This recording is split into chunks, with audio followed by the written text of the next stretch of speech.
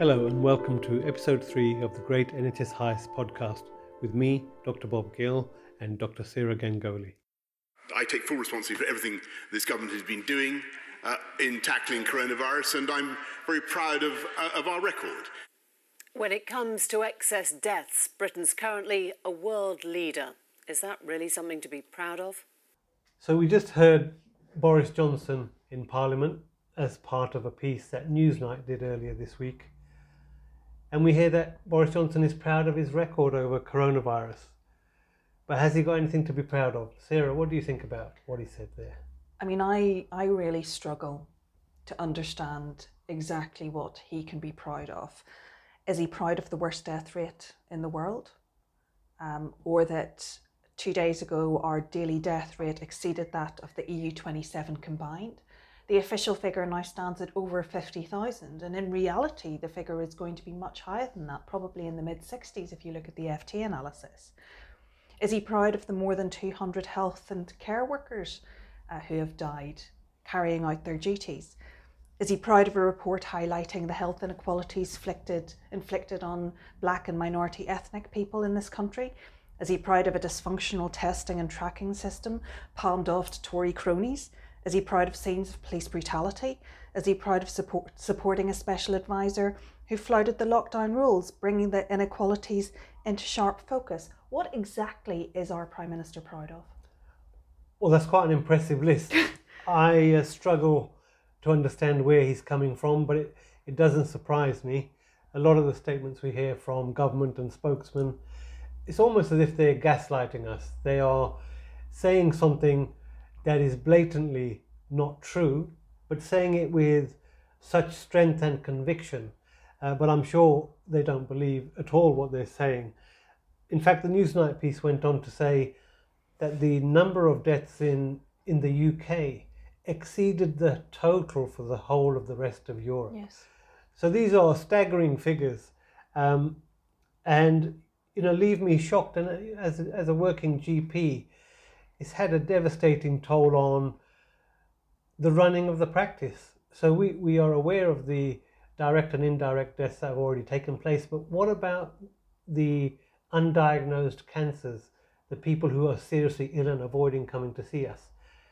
I wouldn't be surprised if we exceed the 100,000 mark in due course, once we've established the direct, indirect and longer term effects of this crisis. No, I wouldn't be at all surprised either, and I think that what we will see is that when this pandemic abates, that we will be left with serious problems in the health service, and we're also going to be left with serious levels of patient dissatisfaction with the service that they're going to receive, because the waiting lists are going to be enormous for these people to be seen. You're right to highlight the lack of presentation for cancer symptoms. Currently, there's a 2-week wait policy where patients can urgently be seen if there is a suspected cancer. But also, I think we're going to be left with a very serious mental health crisis. We already had a crisis in mental health and mental health care provision in this country prior to this pandemic. I feel that the lockdown and the lack of services for these people is going to have made that much, much worse. And the economic toll that's going to come along. But if we pay attention to the reports that are leaking out, we hear that the scientific advisors to the government are breaking ranks. There was a very good dispatches program earlier this week which showed many inconsistencies and problems, holes in what the government has been telling us. But if we go back to March the 12th, which seems to be a key date, because from what we know now, from what was revealed in the Times and other journalistic work, was the point at which the alarm bells were ringing within the scientific warnings and the projections in terms of the death toll. But I think it'd be useful to re-listen to what we were being told by Boris Johnson at the time. I've got to be clear, we've all got to be clear, this is the worst public health crisis for a generation.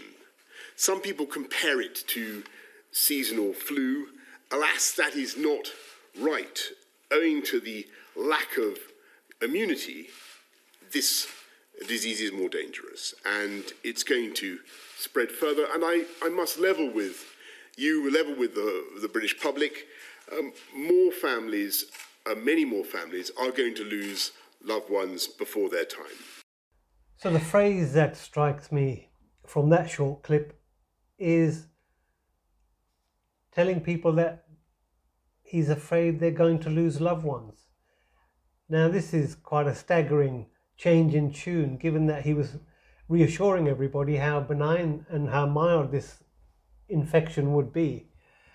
And now he seems to be setting people up for expecting a significant death toll.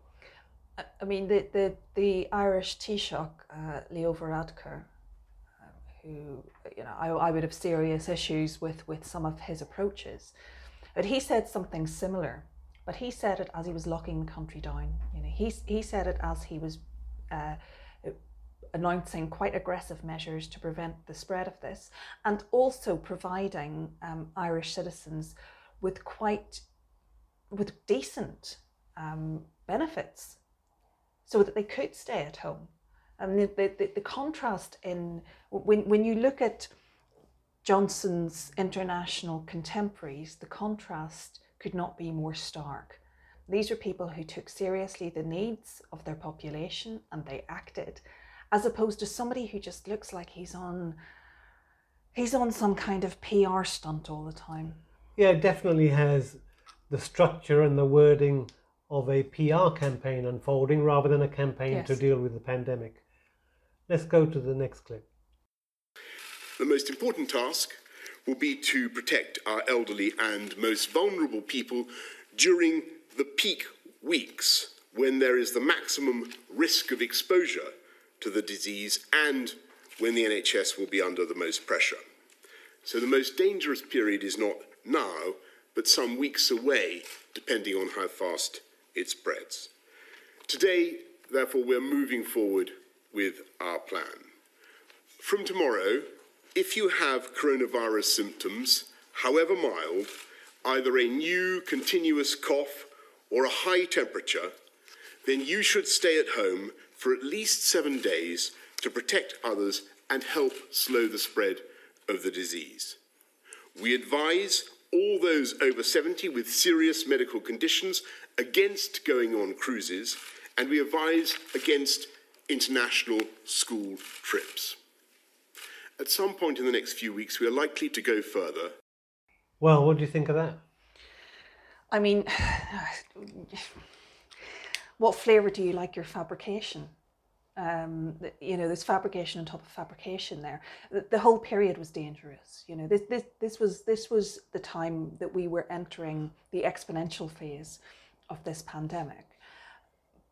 But I think listening to him saying that he wished to protect the elderly and vulnerable people, it actually makes me quite angry, because his government, they have done anything but that. There was a policy to discharge either COVID positive or untested people, with or without symptoms, back to nursing homes where staff were unaware and didn't have appropriate PPE, and there were no means of isolation within the care homes. We also know from a Health Service Journal article that admissions to care homes and nursing homes actually exceeded seasonal average. Okay, so there's concrete data to say that more people were being pushed into the care sector. This is not how we protect our most vulnerable. We protect our most vulnerable by ensuring that the staff have proper protective equipment so that they can be protected. We protect our most vulnerable to make sure that they're not being exposed to people with this virus. This government did everything they could not to protect the most vulnerable. And we also know this is around the time that the alarm bells are ringing amongst his scientific advisors. As you say, other countries have taken very firm, very swift action, but he's just announcing action at a future date, and he's transferring responsibility onto the patient for them to self-isolate without actually knowing whether they have the virus or not. So no testing policy being revealed. Let's see what else he says. And if someone in a household has those symptoms, we will be asking everyone in that household to stay at home. We're not introducing this measure yet for reasons Sir Patrick will explain, but I want to signal now that this is coming down the track. So he's telling us for people to self-isolate and preparing us for household members to quarantine, but not yet. Now, on what planet does that make any sense? Because we know the highest proportion of transmission is within households. We know that China provided separate accommodation for people who tested positive for coronavirus and also tested their household to make sure none of those were infected. Yes. What he's outlined here makes no medical sense whatsoever. No, this was really the point at which it was becoming very, very clear that the government's approach was not scientific, was never going to be evidence-based. They were not heeding the warnings coming from other countries. Really, when we saw the pictures in Italy, that was the time for our government to act. There was also the implicit suggestion that somehow our scientists were better than everybody else's scientists. Somehow the UK were particularly gifted in managing this crisis and we weren't going to copy other countries. I seem to get that impression. There was some arrogance on display here, some pretense that everything was under control. Just listen to us and do as you're told, as we tell you. I mean, I remember watching Twitter around this time, and there was a lot of that nostalgic wartime rhetoric. I even remember when people were saying, look at what Germany's doing. Germany was at that stage, mobilising testing, quite a robust testing system, it turns out. And their numbers of deaths actually prove that their approach was much better than ours. And people were going, 2 world wars and 1 World Cup. I mean, that's how ridiculous this was becoming. So not only was there this arrogance coming from government, but this was feeding through to people, and people somehow felt that they were immune, and it was dangerous. It's not just irritating and ascientific; it's dangerous. And that downplaying of the severity, the lack of action, will have an effect on how seriously the public took it in the future. Yes. How well they would stick to personal hygiene measures, distancing, and the lockdown. So he was setting up for the lockdown not to be so successful, I think, in what he was saying. But the messaging was so confusing, people did not know what to do. And that confusion led to panic, led to the scenes in the supermarket, which, thankfully we're not seeing anymore. But it led to, the panic buying of, mass buying of toilet paper and all sorts of essential goods, the emptying of supermarket shelves.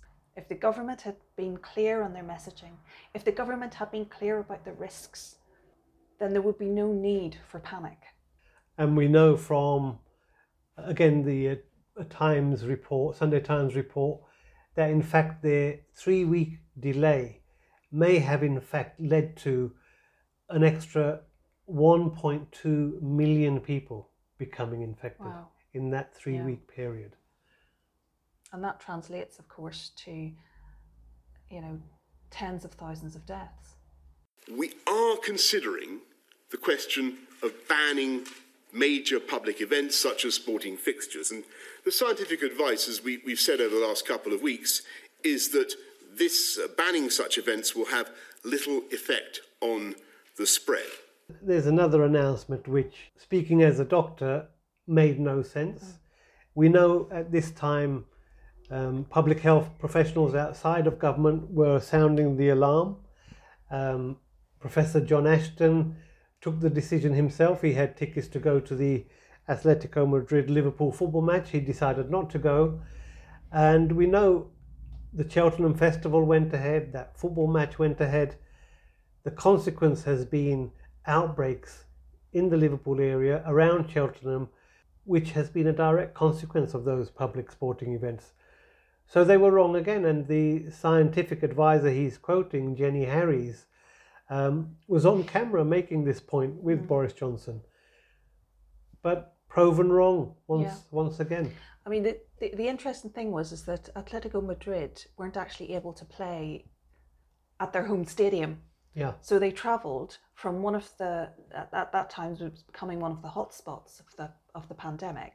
They travelled from there to Liverpool with their fans to play this match.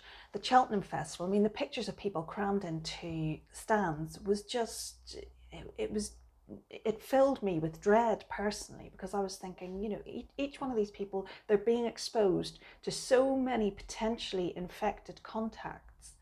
How can these events not be associated with an outbreak? There's also an Italian professor, this was in the Dispatches programme actually, the other night, who talked about the outbreak in Bergamo in northern Italy being associated with a successful football result. Now, it wasn't necessarily the football match that was associated with the increase in cases, but it was people out celebrating. It was people out in the bars and the restaurants socialising. So we know that being in contact with many different people increases your risk of getting a virus, any virus, but particularly one which in which we are in a pandemic situation with, which is really quite infectious. We know that this virus likes to infect people. And we know it from over 100 years ago with the so-called Spanish flu. 2 different cities in America, one cancelled public events, the other carried on. Yes. And there was a far greater death toll in the one that allowed the public event to continue. At all stages, we have been guided by the science, and we will do the right thing at the right time. We are not, repeat not, closing schools now. The scientific advice is that this could do more harm than good at this time. So that is one of the most often used phrases, led by the science, following the science. But we know that's not right. Yeah. We know now from dispatches that several of the scientists on the SAGE group were saying we needed to act a lot sooner and lockdown immediately. We know that they were warning about the excessive death toll should they not take any measures to contain the spread. But this is part of the propaganda as well, isn't it? To continually repeat a line, to transfer responsibility from the government's actions, and also set up future scapegoats. And they have used the scapegoats. We saw how the right-wing press hung out to dry Professor Neil Ferguson, who was the expert who led to the computer analysis of the potential effect of the virus. Yeah, I mean, this was all about setting up the scientific community as scapegoats. Boris Johnson has surrounded himself by people from the Vote Leave campaign, okay, and Michael Gove himself said that they have had enough of experts. They created this culture where experts were viewed with suspicion. Now suddenly they're lauding the experts are leading their approach. When we know, when there is good evidence now that the scientists were giving them different advice and they were refusing to follow them now, whether that was for economic reasons, whether that was for PR reasons, whether it was for some other reason, we'll probably never know. But their approach from the outset and continuing to this very day has never been led by the science. We do know a bit more about who sat on this SAGE committee. Yes. There doesn't appear to be one public health professional on the committee.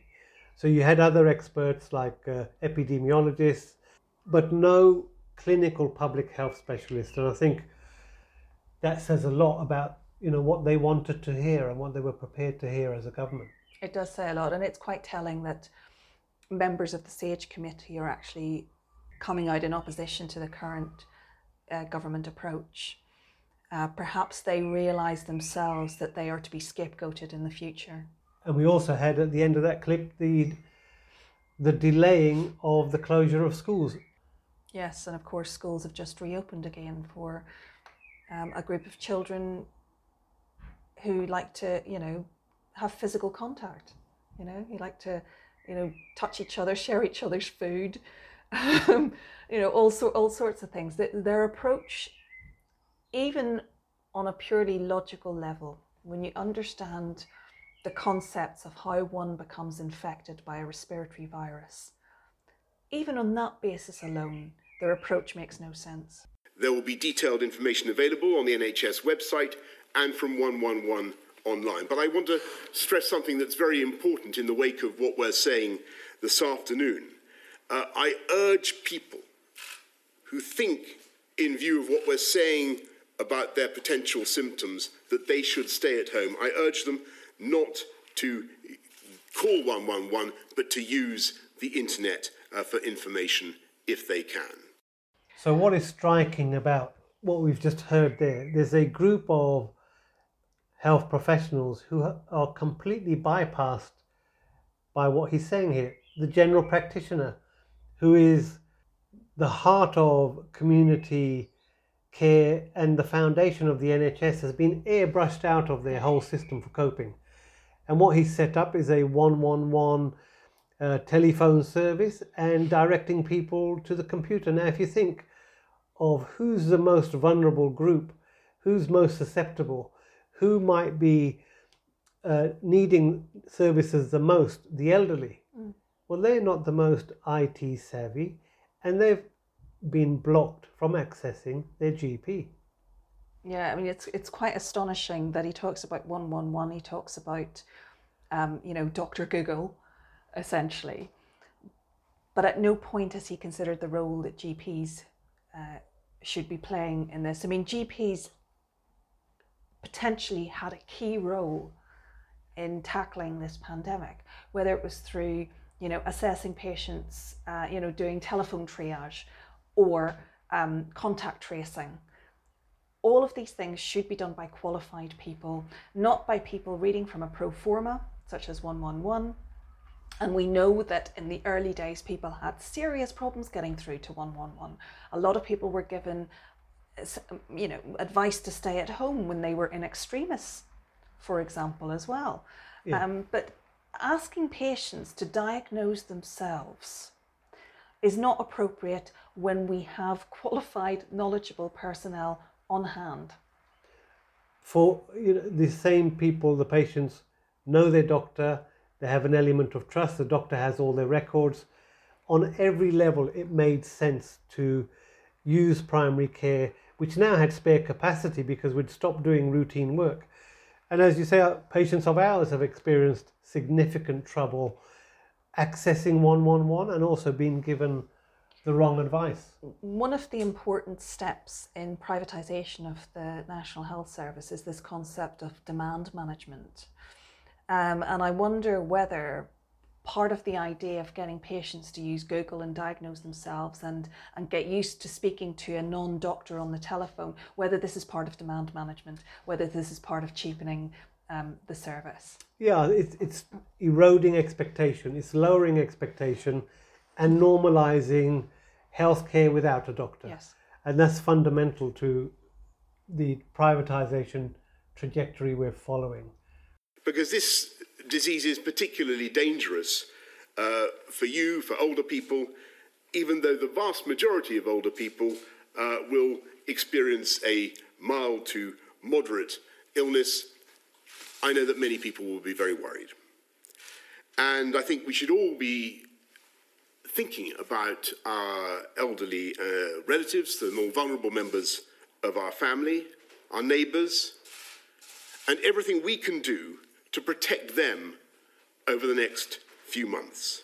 We're going to need to mobilise millions of people to help and support each other. And I just want you to know that the government will do all we can to help you and your family during this period.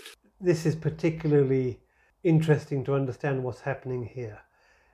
We're seeing more of the transfer of responsibility for managing what was unfolding onto the individual, Yes. away from the government. This is saying, look, you're on your own. The government will help you, but there are no firm plans in terms of what the government's going to do.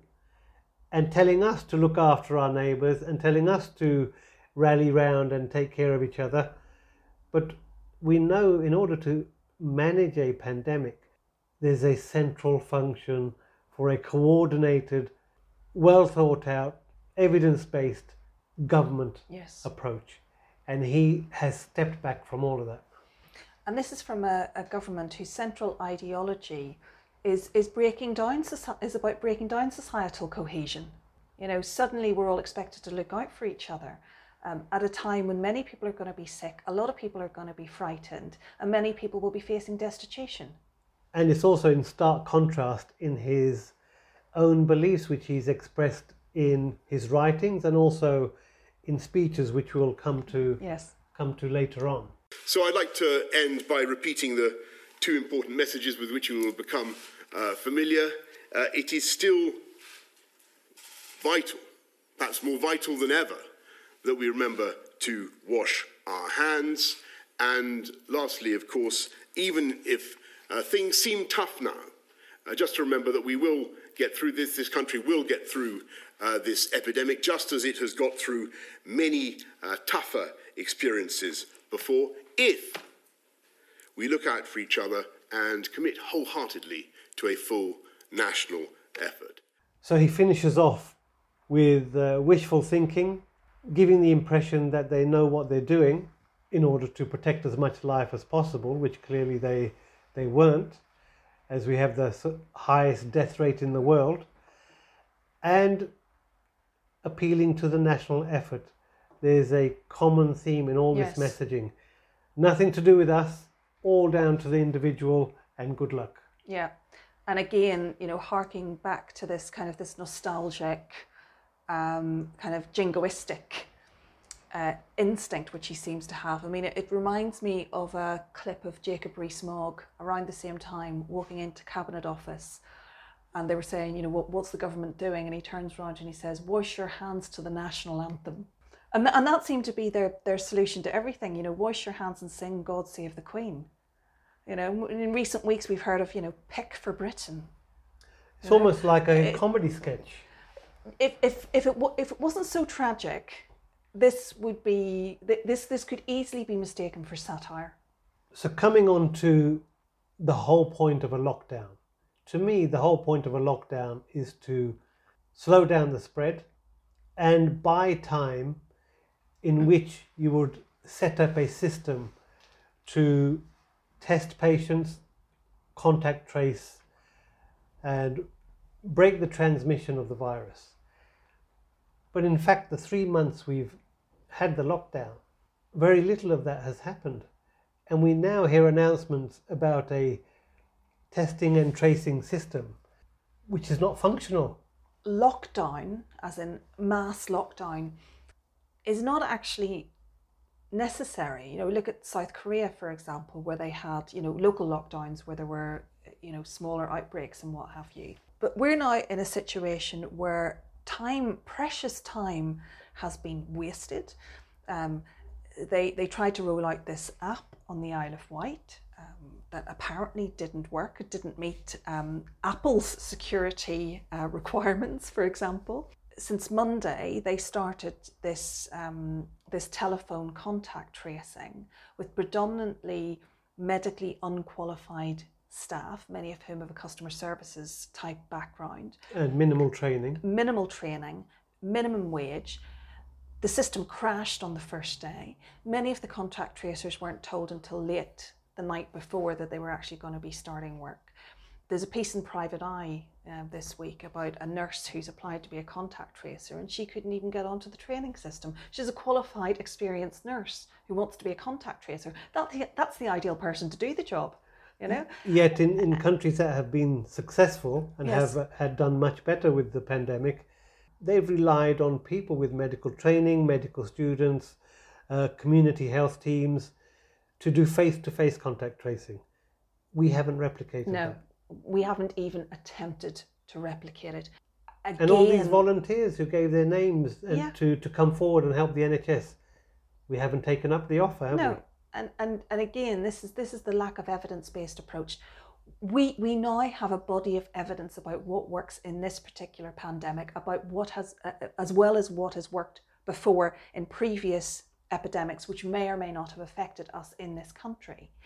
But the government is refusing to even entertain that evidence and is going it alone. It's trying the app. It's trying this new contact tracing service, which apparently, is already been open to fraud.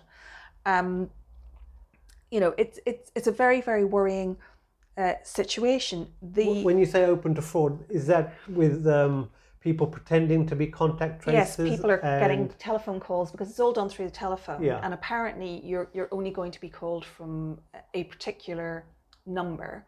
Now you can, the government has said that you can be given a code to actually enter your details online, so you don't actually have to give any details online. But people who are vulnerable, people who are scared, maybe people who have been victims to scams before, these are the people who are excessively vulnerable to this kind of fraud. And there have been telephone calls already from people pretending to be contact tracers. But the really central point is that this tracing mechanism, this telephone tracing mechanism, was rolled out at the same time as easing of the lockdown. This needed to be up and running before lockdown was eased. This needed to be proven safe and effective before children went back to school and people were coerced back into work. Because it is people being coerced back into work. It's people who are economically vulnerable who are being forced to go back to work for fear of destitution. Did they learn any lessons from their experience with Sage, the fact that we were doing so badly? You would have thought the test and trace system now would be led by somebody who knows what they're doing, led by somebody with years of public health experience, maybe ideally a medical background. Who have they got who's leading this whole system? Well, it's one of their buddies, isn't it? The name that I hear is Dido Harding, yeah. Who has no medical training, was previously chief executive of the mobile phone company TalkTalk, which got into legal difficulty because they breached customer data. Yeah. And her husband, who is a Tory MP, has expressed views that call for the abolition of the NHS to be replaced by an insurance system. So you have somebody with no credentials in supporting the NHS and certainly no relevant experience. Who else have they got? They've got the son of the former Margaret Thatcher minister, Douglas Hurd, who is tipped to be the next head of MI6. Yes. So we have a public health crisis being managed by somebody who's come out of the mobile phone industry and somebody connected to Secret Services. What's going on here? And in fact, you would go so far as to say that, Dido Harding is a failed CEO. So not only do they not have adequate credentials to run a public health service, but they don't seem to have adequate credentials in the business world either. So we're dealing with mediocrity on top of ignorance, and it's dangerous. But this is cronyism, isn't it? This is lining the pockets of your chums. It does appear that way. The other little nugget about her is that she is connected to the Cheltenham racecourse. So, yes. And we know the fiasco around not cancelling the Cheltenham Festival and what that led to. And interestingly, Matt Hancock in his constituency has a notable racetrack as well. And we note that one of the sporting sectors which has been given the go-ahead to start up again is horse racing. So you wonder about financial conflicts of interest of key decision makers in the midst of a pandemic. Indeed. It's alarming stuff. And lobbying as well. And lobbying, ultimately, there's a financial reward there, isn't there? The politicians who make themselves available, act as mouths for hire for whatever interest it is, it's in return for financial reward. Yes. And one of the more tragic elements of what's gone on is what's happened in our nursing homes up and down the country. I managed to watch a very informative news piece on Sky News just over a week ago, which interviewed staff and relatives of people affected in the nursing home. So let's just have a listen to this first clip. Wilkinson runs a care home in Leeds. She emailed me after the Downing Street press briefing. 19 of her residents died in 2 weeks. She says she didn't receive the PPE the government promised and has struggled to get tests. She's joined by Pearl Jackson, the home owner, and who's been in the care business for 40 years. We're getting told that every staff member in healthcare and every resident, regardless whether they've got symptoms or not, will be tested. It's a lie. Out of 62 staff members that I've got, 3 of them have been tested, 3. So for 2 weeks, I had no gloves and I had no masks delivered. We've even considered buying marigolds and some sterilising tablets. We were getting that desperate at one point. In recent weeks, hospital admissions have begun to fall, but Pearl told me about one resident who was denied hospital treatment by doctors. She was gasping for air. It was confirmed by the paramedics, and what appeared to happen, and I've got a note here that from the manager, it was rejected to take her to hospital by a consultant somewhere who didn't know her, and then he advised the paramedic to get the GP on the iPad who could speak to the person and say, look, you're going to die, it's going to be a matter of hours and you're not going to hospital. She pleaded with them to take her to hospital, and the family stood outside the window into the evening and watched her die.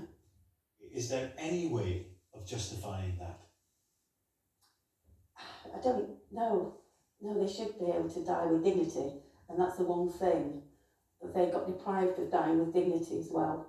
With no treatments, no oxygen, how can you leave someone gasping for air? So that's quite a powerful segment there, which reveals several failings. First of all, the lack of PPE. Second, the discharging of COVID positive patients back into nursing homes to potentially infect and spread the virus amongst the most vulnerable group in society. And the third, and probably the most disturbing to me, is how these sick people who were approaching death were essentially abandoned within the nursing home and not given the medical care and assessment and even the consideration of a hospital admission by doctors who were making decisions without seeing the patient. It's truly shocking. I mean, that testimony of that care home worker was chilling. You know, to think that it has been normalised to abandon the most clinically vulnerable patients, to not even offer them the dignity of good palliative care. So you have the tragic suffering of the sick patient, you have the psychological impact on the staff that are trying to care for them, seeing people that they've nursed for years dying in such a distressed manner, and you have the family who are denied access to their dying relative who ultimately is left to die with strangers or certainly with non-family members. On multiple levels, on a human level, this is a catastrophic failure of us as a society to look after those that have given so much, that post-war generation, the people we supposedly honour and respect. In fact, in reality, we cast them adrift. This is the generation that gave us the NHS. The generation that, you know, built houses after the war while rationing was still going on. These are our grandparents. These are supposedly our loved ones, and we as a society have let them down very, very cruelly. But worse than that, the crisis in care homes is still ongoing, and we don't know how bad it actually is. We have no way of knowing how significant a problem this is going to be when the final figures are actually counted. We know that people in care homes, staff in care homes still are struggling to get adequate PPE. And Bob, you're absolutely right to point to the trauma of care home staff. Don't forget that staff working in care homes often don't have particularly robust training. They're often very poorly paid. Staff retention is low. A lot of them are non-British born as well.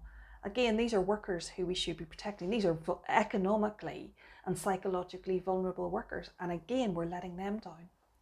You know, both of us have been in situations where we've known that people are seriously sick and we expect their imminent death. But we've been in a situation where we've been able to alleviate their suffering. We've been able to give them drugs to ease their pain, to ease their passage out of this world.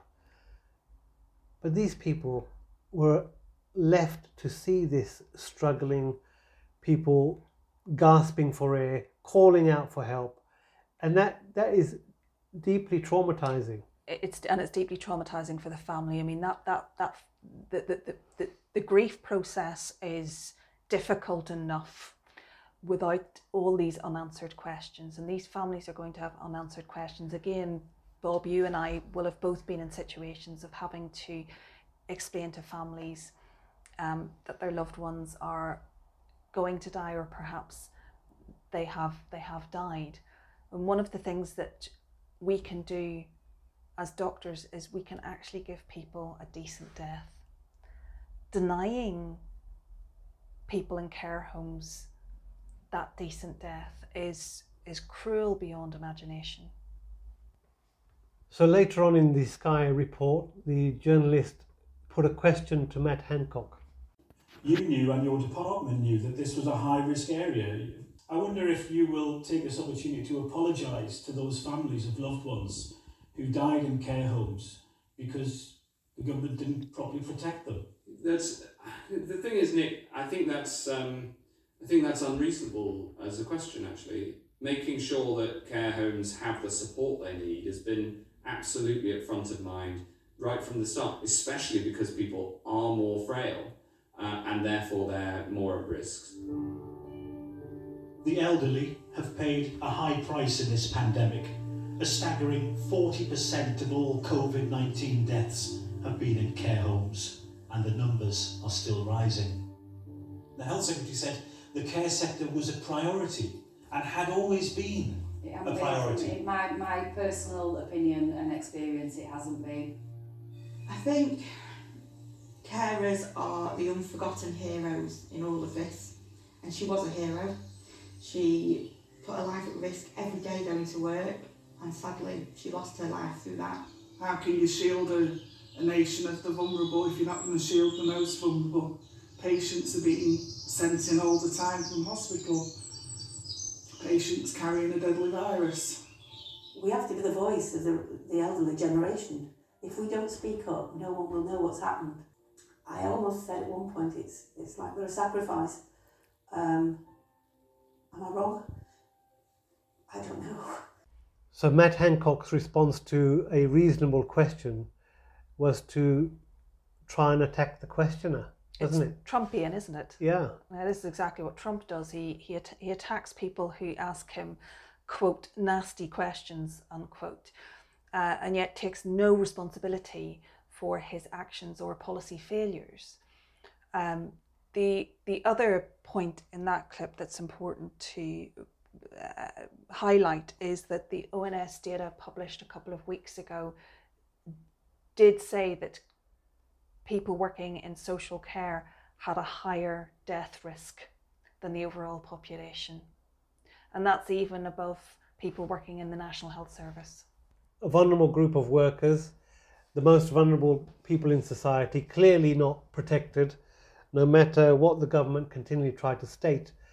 And what is interesting for me is how there's a pattern emerging, and we've seen it on social media, with an organised group of people trying to hound and silence those journalists brave enough and determined enough to hold people to account.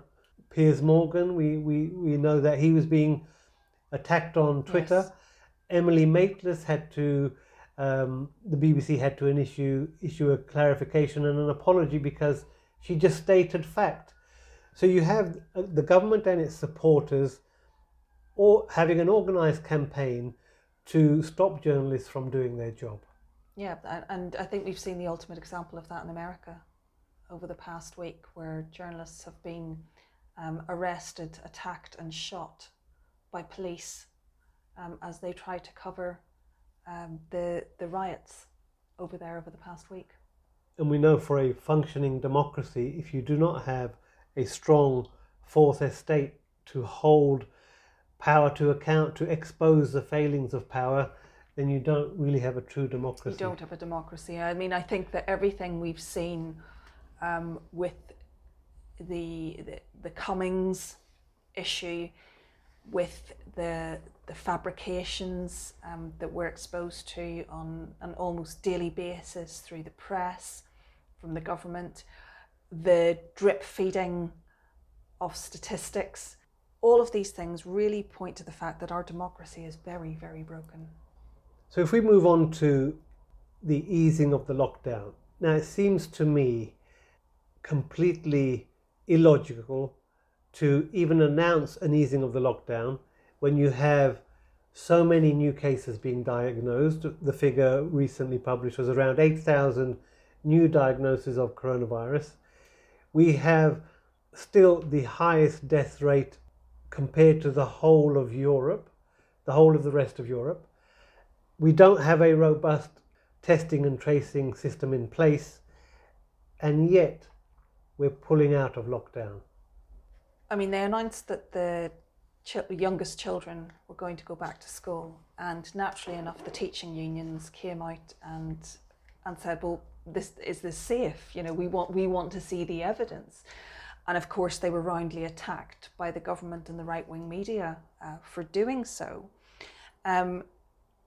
But you also had calls from portions of the right saying, you know, we need to get the economy working again. Now, really, the subtext of that is that, you know, we need to get low-paid workers back into work so that they can continue being exploited, making money for the for the bosses, and getting the economy going again. This isn't a short-sighted economic decision. You know, this is not based on scientific evidence. It's not based on sound public health policy. And who would argue against the need to get the economy going again? The fact is they've been very late about everything. They did a partial lockdown. It was never a true lockdown.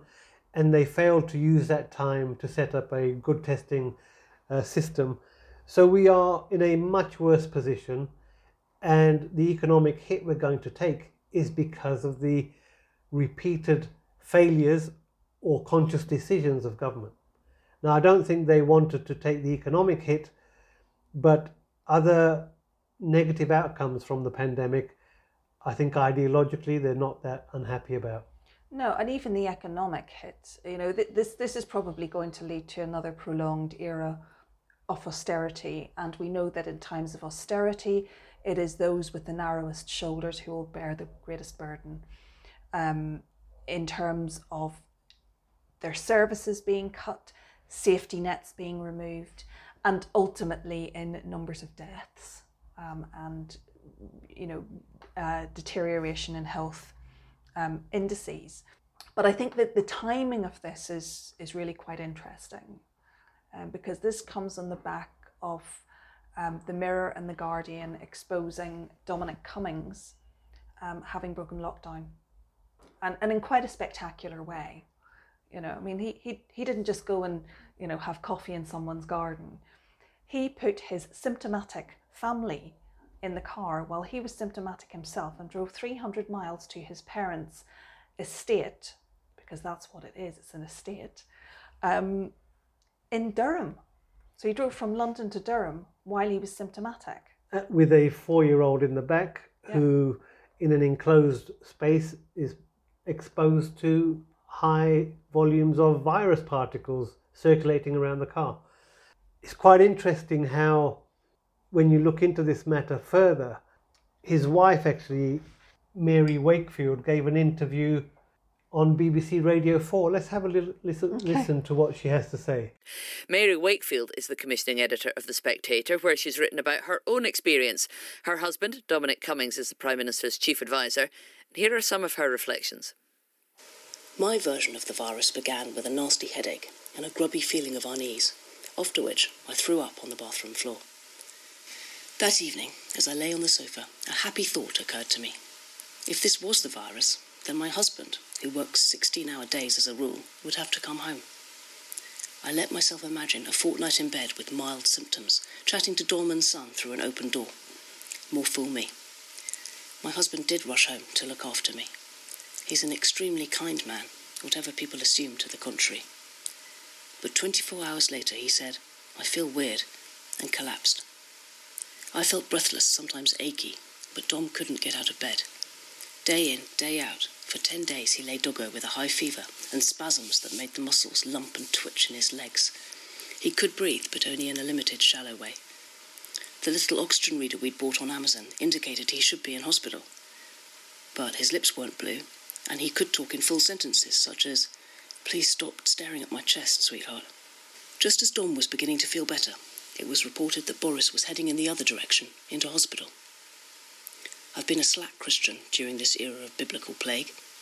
Churches are shut, even Catholic churches, and somehow that makes more of a difference than I thought it would. One of the reasons I converted was because the doors of Catholic churches were always open, the sanctuary lamp lit. And now they're closed, it feels as if someone's turned off the spiritual stopcock. But what is there to do for the sick now, except pray? I got to my knees for Boris, and found to my surprise that my prayers flowed easily, as if carried along in a current of others. So listening to that, what springs to mind is, this sounds like a very persuasive person who's God-fearing, has a lovely marriage with a devoted husband who, with his sense of duty for the nation, seems to be working round the clock. But what also causes me pause for thought is the timing and the access. You know, it's not possible for me or you to get an interview on Radio 4. She works for The Spectator magazine. She's a high-profile journalist. She seemed to be doing a PR campaign for her husband. Yeah, quite incredible, isn't it? I mean, St. Dominic never sounded so good. She certainly painted a lovely picture of him. But there was one thing missing from that interview and her own Spectator article, was the trip up to Durham. Yep. No mention of that. No mention of it at all. And that's this was done when apparently he'd become symptomatic at this stage. They drove this. They did this trip, which apparently took 5 hours. The 4-year-old in the back didn't need to stop. Strangely enough. They got there. Apparently, he has the deeds to a cottage on his father's estate. They stayed there.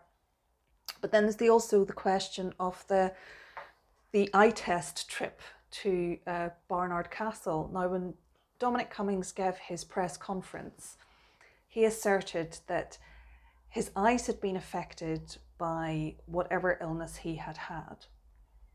And rather than attempting to drive to London, he thought he would test his eyes by putting his family in the car and driving 30 minutes to Barnard Castle. Which, from what I hear, is a beautiful destination. It's a beauty spot, yeah. Which just happened to be on the day of his wife's birthday. There's quite an interesting analysis of his Sunday afternoon statement conducted by the Financial Times. The account he gave seemed to be constructed to fit the sightings that had taken place. Yes. And very, very much likely drafted by a lawyer, very carefully phrased.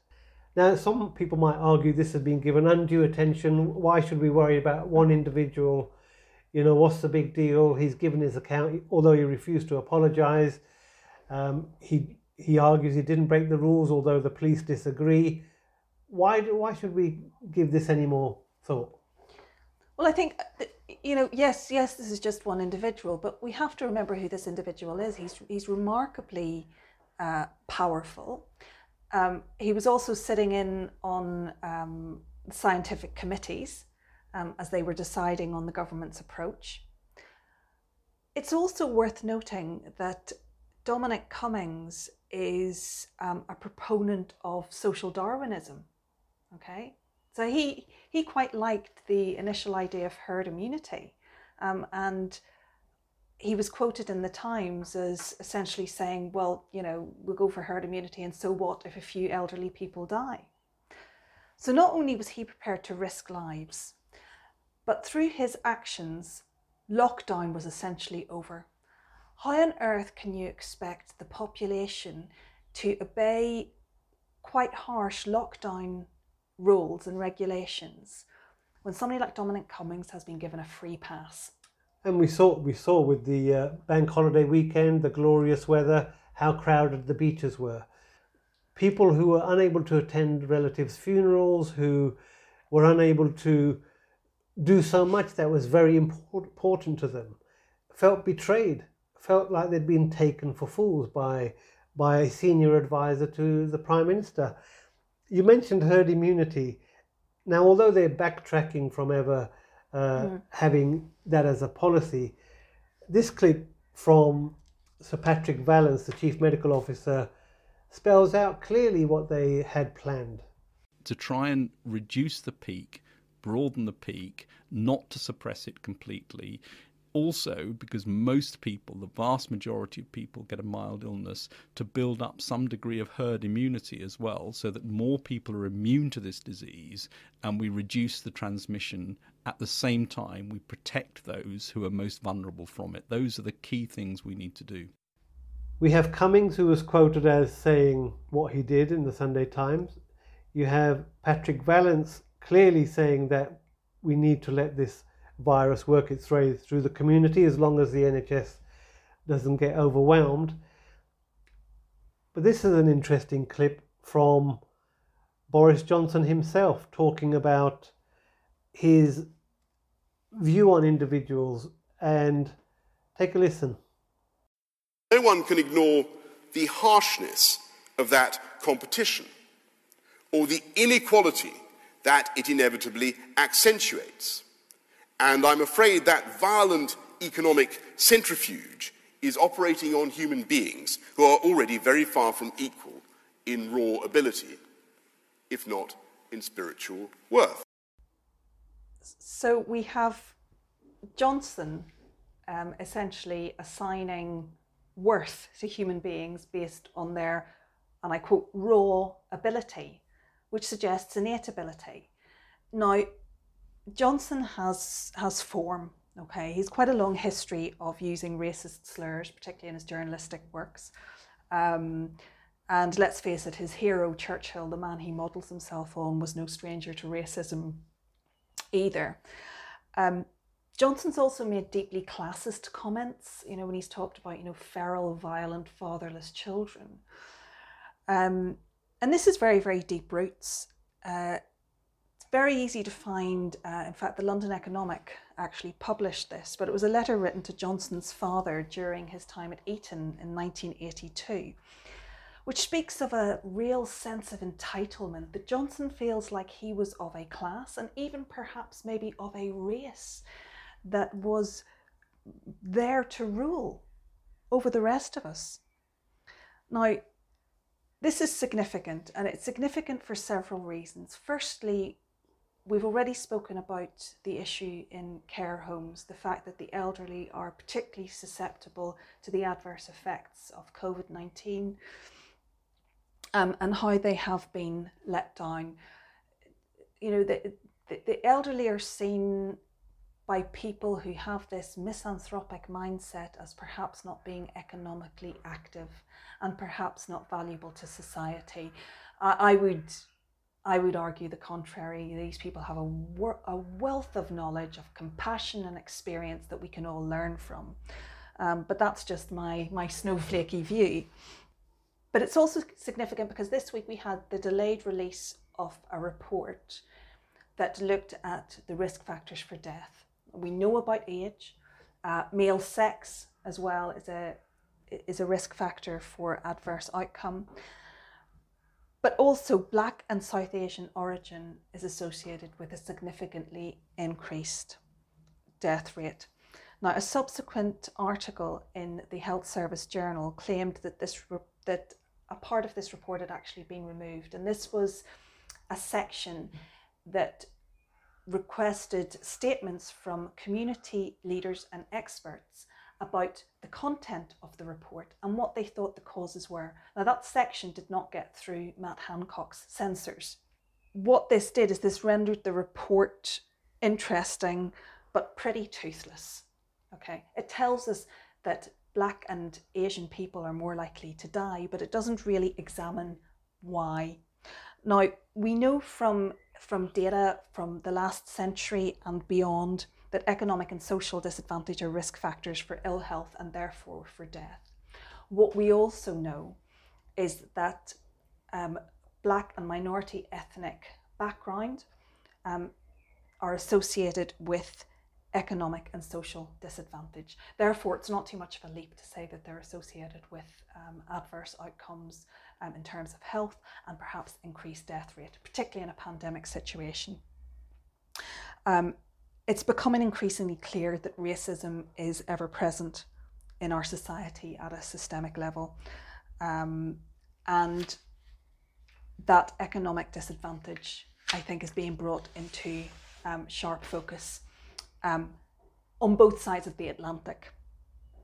The other aspect is that Black and minority ethnic people are more likely to live in urban areas where COVID transmission has been highest. So more crowding, use of public transport. And also more overcrowding. Yes, the use of public transport.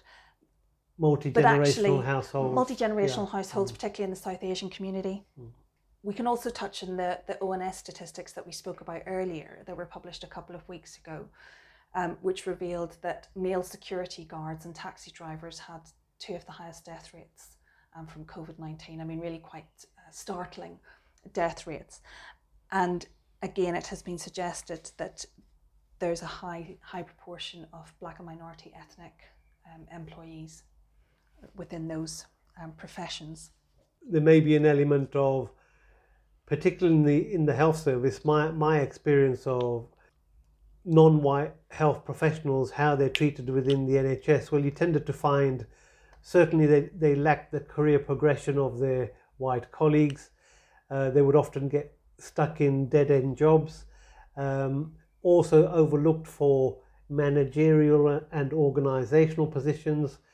There was a report published a few years ago called Snowy White Peaks, describing how the senior leadership of the NHS is predominantly white, disproportionately compared to how the NHS is made up to 25-30% of NHS staff being BME.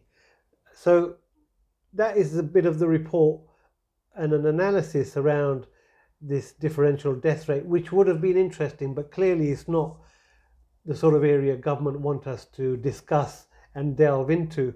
And you touched on what's unfolding in America, but there's parallels between economic systems and, you know, this neoliberal political ideology we share with America, and how often it's necessary for that economic system to divide and rule the working class, and to have Black people treated worse than the working class white, and using division within society to maintain the power structures. I mean, the current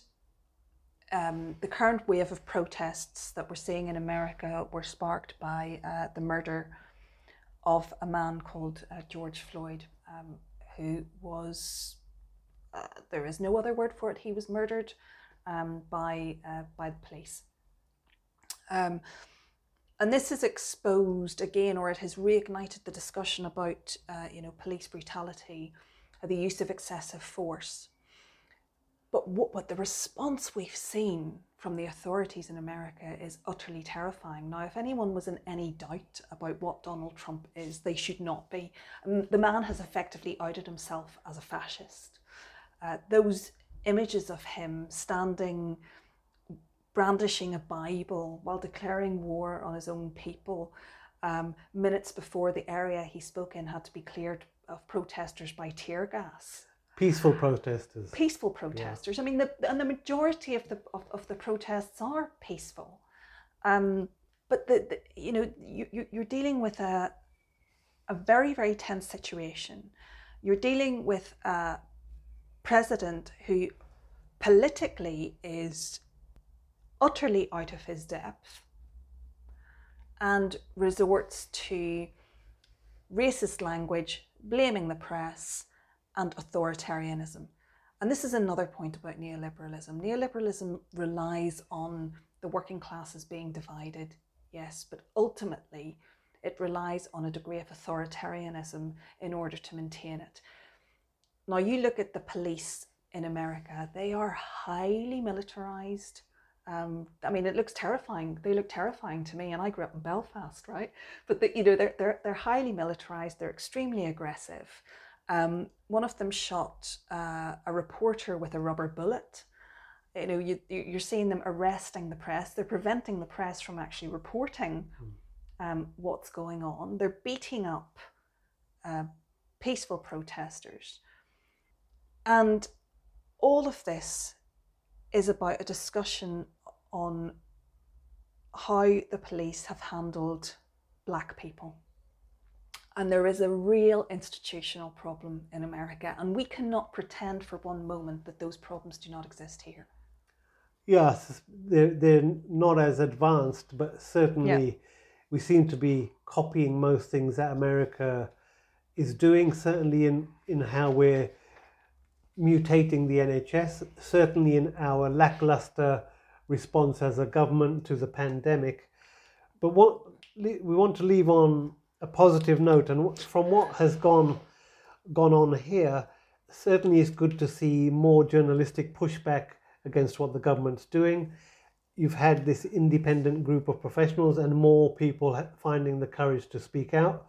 It was interesting, the Sky report on the nursing homes, what struck me there was it seemed that nursing home staff were speaking with more freedom. Yes. That freedom needs to extend to NHS staff, because I think that whole aspect of silencing concerns within the health system needs to be broken. But in terms of the demonstrations, it's good to see that there's a mixture of black and white who are protesting against the injustice in America, and some of that protest was replicated here in London as well. So that is good that we are getting the younger generation politically engaged, and I think they are starting to see through government's actions for what they are, and that can only be a positive in pushing back against this agenda. I think you're right, and also the idea that you've now got, you white people are really starting to understand the concept of white privilege, and I think that was a major barrier, I think, for a lot of people when it came to dismantling racism, actually understanding that it's a systemic problem, that it is something which it's not simply good enough to call yourself an anti-racist. You have to walk the walk. And as someone with white skin, I have to understand that I will be dealt with differently, simply because I was born with white skin. I will be dealt with differently by the authorities. I will be looked at differently in shops. That's white privilege. Yeah, and hopefully this will help that attitude shift, and also an attitude shift in terms of coming back to the NHS, clapping for the NHS, yes, to show you value it, but that needs to be turned into more action. And hopefully that's what these our podcasts are designed to do, is to inform and get people thinking about these issues, and hopefully turning that into action. So thank you for listening to us today, and please, if you found this useful, share it with your friends and family, and hopefully we'll speak to you again soon. Thank you. Bye-bye.